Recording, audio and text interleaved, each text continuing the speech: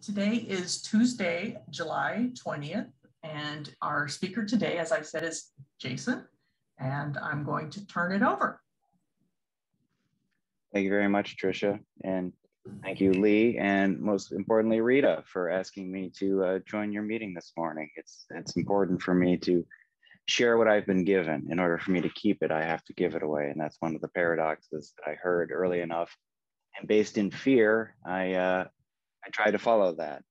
Now I try to do it based out of love because I know it's been valuable to me, and the feedback I've gotten from working with others, surprisingly, is that I can be helpful at times.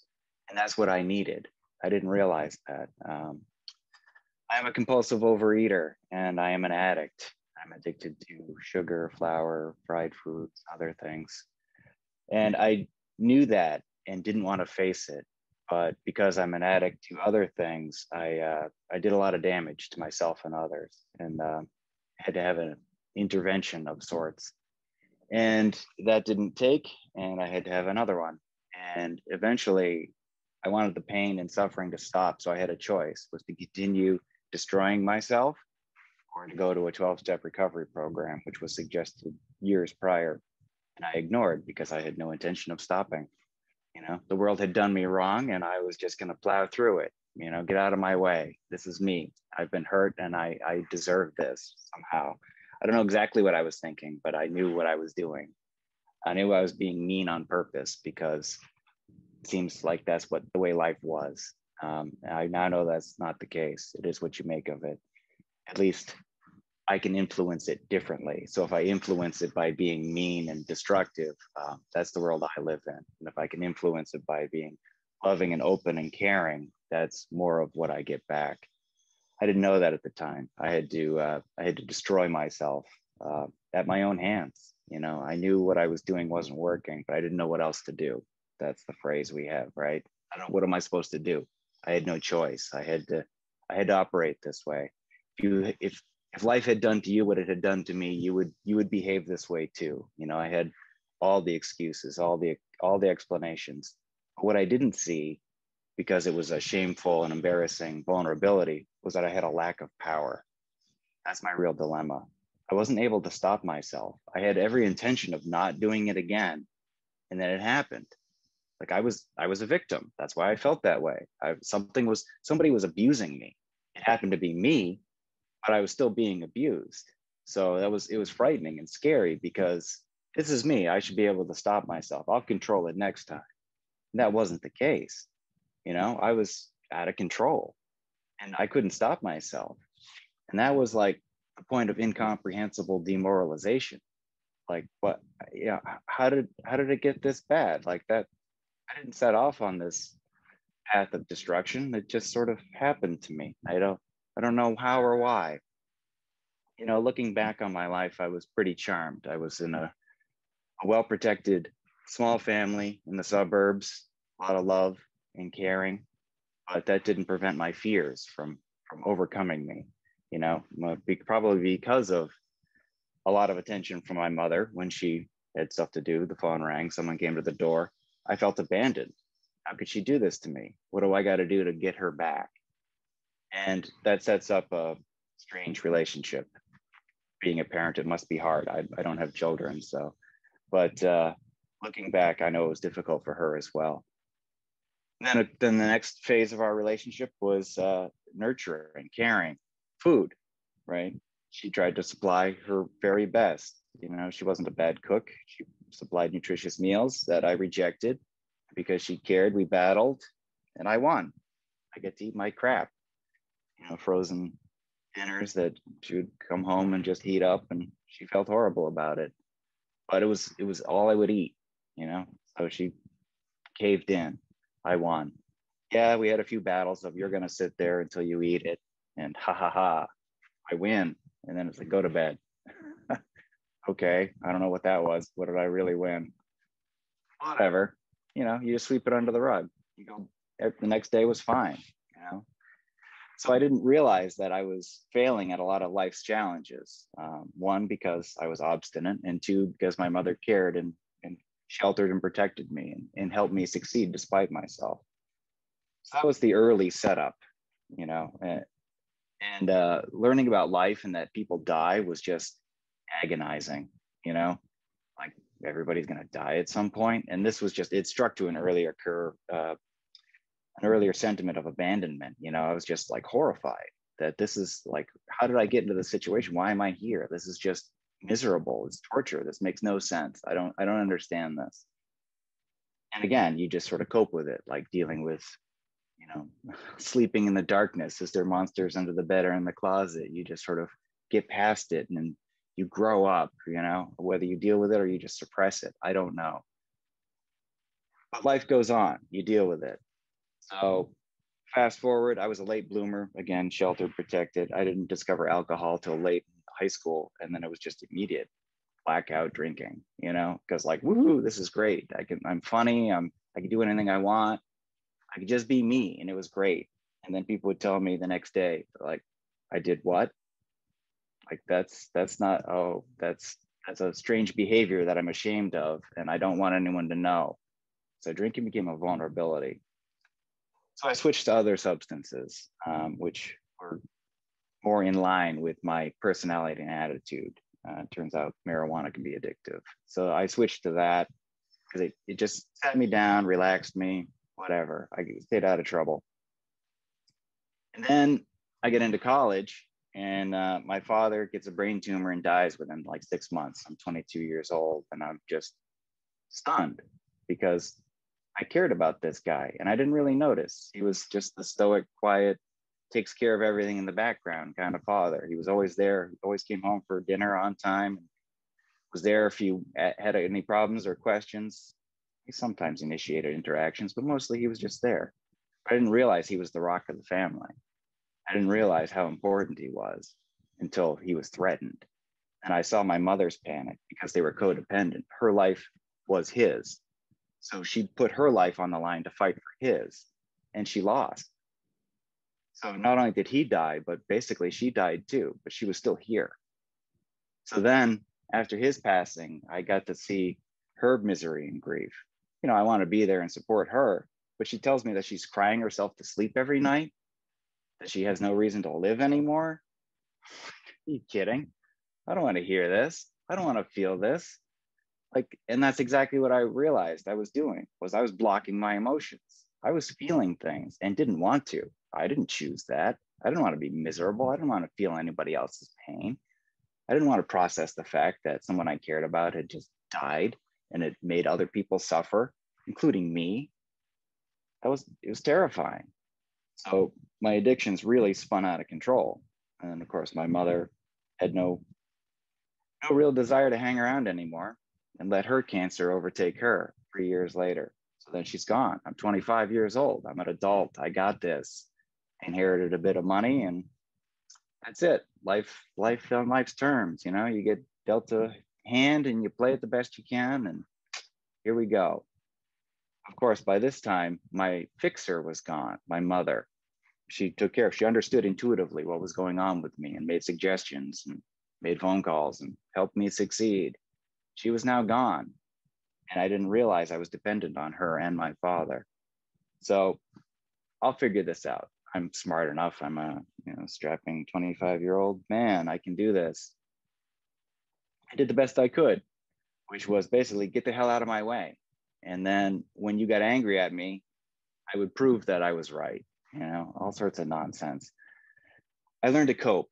I learned to get by. I learned to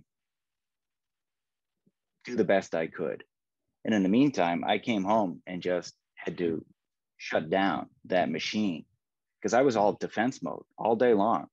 You know, I had to prevent you from coming into me, taking my resources, draining my energy, asking me questions that I should know because I'm the expert now. I'm an adult. I know these things. I have a degree in computer science. I'm smart. I'm an expert at these things. I'm scared inside, you know, and I didn't want anyone to know because they could use that to their advantage. And I was suspicious of other people manipulating others because I did that. That's how I got advantages. That's how I felt safe and protected, by giving you half the story and then going around you, you know, and that was possible. I'm not proud of it, I did what I could. If life had done this to you, what would you do? You know, I justified it. But because I acted in those suspicious ways, I suspected others might be as well. Whether they were or not is beside the point. I had to always be on guard. That was my whole life. Thank you very much. Thanks, Sammy. So that was my whole life. Hypervigilance, keeping watch. Who's doing what? Reading body language, tone of voice, you know, actions, inactions, absence of things. You know, I had to keep track of everything. And man, that was exhausting. So at the end of the day, it was just shut it down. Shut it down. Well, the alcohol and the marijuana were just way too much. You know, I was just obliterating myself, and it became unmanageable. And the strange part was I didn't want to stop. Didn't want to stop, because what am I supposed to do? You know, if I don't use, I start feeling, and then I start regretting, and then, oh God, remorse of conscience is the worst. I don't want to know what I've done. I don't want to face anything. I did what I had to, and it sucked. It sucked for me, and it sucked for them. I know that, but I didn't want to face it. So I kept running from myself. How cliche. You know, I was even sick of what I was doing at that point, but I didn't know what else to do. So after the 2 hospitalizations, it was like, all right, this is going to keep happening, and that's not good. I don't want to be in the hospital again, because that was embarrassing. You know, again, I'm the professional, and I'm leading a double life. How could I be a drug addict when I'm, you know, a white collar worker working a nice office job, getting paid well? Those two things didn't mix. So how do I explain to my boss that I was in the hospital, but I wasn't actually physically hurt? Well, there's some shame. Just don't ask, don't tell. You know, so people in the hospital are great because they want you to recover. They want you to take care of yourself. You know, they gave me a lot of good advice, and then they sent me out on my own, and then I immediately fell down on my face again because I don't know what to do. I don't want to ask for help. So after the second major failing, it was time to take the suggestions. You know, and it was out of fear. I went to my first 12-step program, and they basically loved me until I could love myself, until I learned what I was doing could be done differently. And if I changed my attitudes, behaviors, I would get different results. They explained to me that I was powerless and that I wasn't a very good manager of my own life. That I could admit, you know, but come to believe that a power greater than myself could restore me to sanity. Well, I like the restored to sanity idea because I was literally insane. That's what I was hospitalized for. So, all right, maybe there's something that could help me. This group seems to be more powerful than me. Maybe I can trust it. And then it was like, all right, you ready to turn your will and your life over to this? Like, maybe. Like, let's see what that looks like. So I did some 4th-step writing, and I got some anger out, and it was good. It's good to share at meetings as well. It's good to share privately, one-on-one with a sponsor. He was great because he would offer his worst thing first. He would set the bar really low. So I say, yeah, me too. I did that too. And it was great. I felt connected. I felt less shame because other people had done what I had done. And really what I didn't realize was that I needed a community. I needed to be connected to other people. I've heard it said the opposite of addiction is connection. And that's really what I was doing, was isolating in my addictions. So I got into recovery, and it started to take hold. I started to realize that I could live a life second to none. I could clean myself up and fly straight. Of course, substitutions happen. One thing leads to another. And my old eating behaviors came back, because what am I supposed to do now that I'm not using drugs and alcohol anymore? Food's legal. And I never inculcated any proper behaviors around nutrition, food. I went to convenience stores and drive-thrus. I was a single guy. Oh, by the way, I have intimacy issues, so I was always single. Attachment. I got all sorts of issues, but I'll try to focus on the food. At this point, I've been running for years, through my 20s into the early 30s, getting clean, sober, but not knowing anything about food, not asking, not caring. But then the weight's starting to pack off. But again, I sit behind the computer. Nobody notices or nobody shames me. I'm over 6 feet tall. I can carry some extra pounds on me. But, and it was funny because I was really getting heavy into my recovery and really grooving on it. I was really grateful because, I could see the results in my own life by working the steps and having a higher power in my life and having a sponsor and sponsoring people. It was really going great. And there was a woman in one of my meetings I was just so ashamed. She was looking at the floor, but she's like, I want to go to this OA meeting, but I don't want to go alone. And I just immediately raised my hand. I'm like, I'll go with you. Like, this will be great. Like, it sucks to walk into a meeting by yourself. It's terrifying. Like, I'll go with you. I'll help you out. So we go to that first meeting and she's just squirming in her chair, crawling out of her skin. And I'm like, wow, this is an amazing speaker. They're talking about the steps and they're talking about weighing and measuring their food. I never even thought of that. That sounds like a great way to set limits and boundaries to know, am I doing this or not? They talked about alcoholic foods. I was like, wow, you're going to do great here. I'm thinking, she's all set. And somebody starts talking to me after the meeting and he's like testing, and I'm just answering all his questions. And he tells me about this other meeting, but it's like 7:15 in the morning on Saturday. And I'm like, well, I usually get up at 5. That's not a problem. And conversation rolls on. And then I'm like, what was that meeting you said? So he tells me about the meeting again. And I put a pen, I write it down. I'm like, this is weird. I never write anything down. And then suddenly I find myself that Saturday morning going to the meeting. And then same routine, awesome speaker. They had lots of routines, rituals, processes, procedures to help them overcome their daily battles with food. And they had a program of recovery. I was like, wow, this is amazing stuff. And then someone talks to me because I'm the newcomer. So they talked to me afterwards and same thing was, oh, there's this other meeting you can go to. I'm writing that down, go to that meeting. I'm walking out of that third meeting and then the veil of ignorance is lifted long enough that says, okay, you've just been to 3 OA meetings, 2 of them on your own. I was like, oh my God, I just went to 2 OA meetings on my own. And then the veil comes down. I was like, just keep going. You're all right. Just keep going. You've got a routine now. You know about 3 meetings. You've got phone numbers from people. 12 steps. You've already agreed that what they're doing works. And I was terrified because I was like, why am I in OA? I don't need this program. I've already in 2 other 12-step programs. I don't need this. And then I started to think about it. It's like, yeah, I really don't know how to eat. And yeah, maybe I have put on a little weight. Maybe I'll keep going. And so I did. I just kept going. That's it. Just keep going. Don't ask too many questions. Again, people are talking to me. They seem nice. They're in other 12-step programs too. Like, everything's fine. And the more I can hear about flour and sugar, like, yeah, God, I am addicted to that stuff. I have that first bite and I'm gone. And it felt good to admit that, to say what I was doing wasn't working. I was getting some relief. And then nobody was shaming me. Everybody was like, yeah, I did that too. Yeah, I would go to the drive-through and just sit in my car and eat all the stuff and throw it away and then go hit another drive-through or go to a convenience store or go home and eat and pretend like none of that happened. I was like, oh God, why are you talking about that stuff? Because it's embarrassing. But I can go, yeah, me too. Suddenly that bar got lowered again and I could cross that threshold into recovery. And that was another new beginning, the next level of my recovery. And I knew what it meant after coming for a couple of months, like, crap, I should probably get a sponsor and get a food plan. While I'm here, I might as well learn how to eat.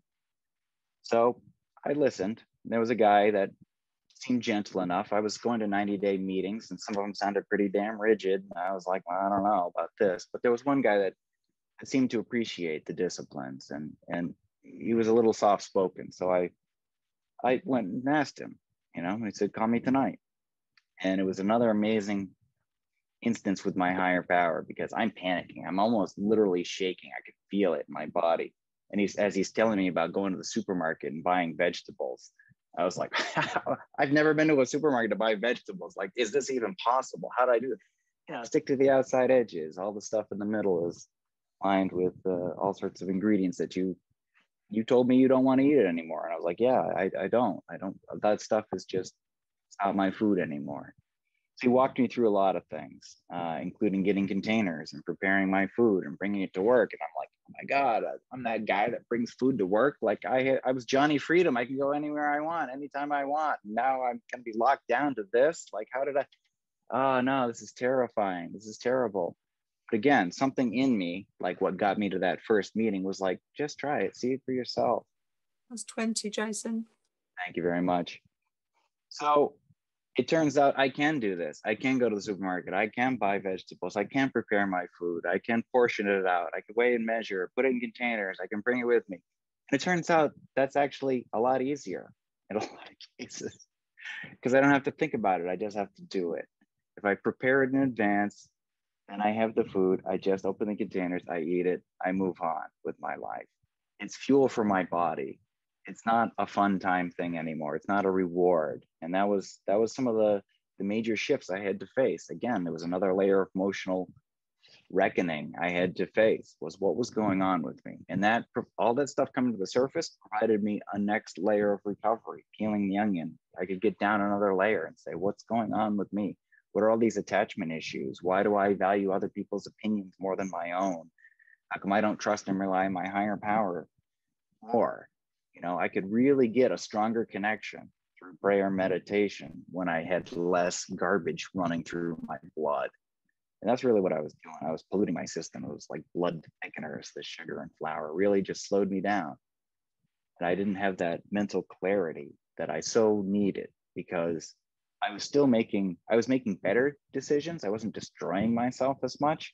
I wasn't the best version of myself. I want to be more active, caring, compassionate, and valuable in other people's lives, not to necessarily get their approval, but because as a suffering addict, I know what it's like to not see my own stuff and how harsh it is when someone says, here's your problem right here, right?